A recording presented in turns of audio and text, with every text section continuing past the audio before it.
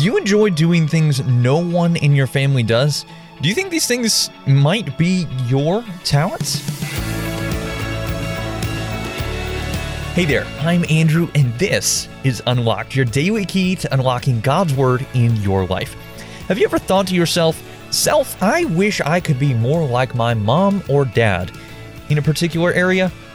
The subject of our devotion today thought that, and I think you'll find the results pretty surprising.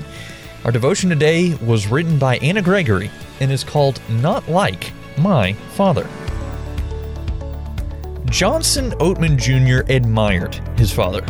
Johnson Oatman Sr. was a gifted singer at church and an intelligent business person. In many ways, Johnson Jr. followed in his father's footsteps, even working at the family business. But he didn't have all the same gifts as his father. While he loved music, Johnson Jr. wasn't quite as good a singer as his dad. But after several years, Johnson Jr. discovered he could write songs. He wrote songs like No, Not One, Higher Ground, and Count Your Blessings.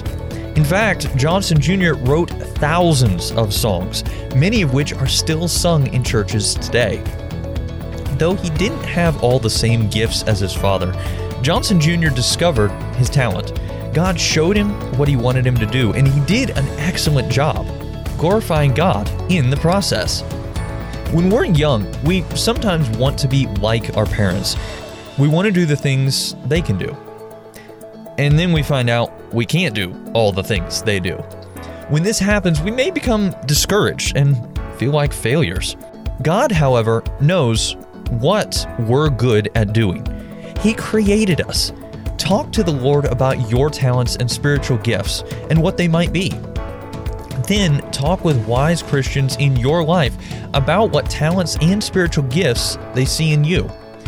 In following after God's voice and listening to His leading, we get the opportunity to serve Jesus and His church in whatever way He wants us to. In Christ, God has an amazing plan for each one of us.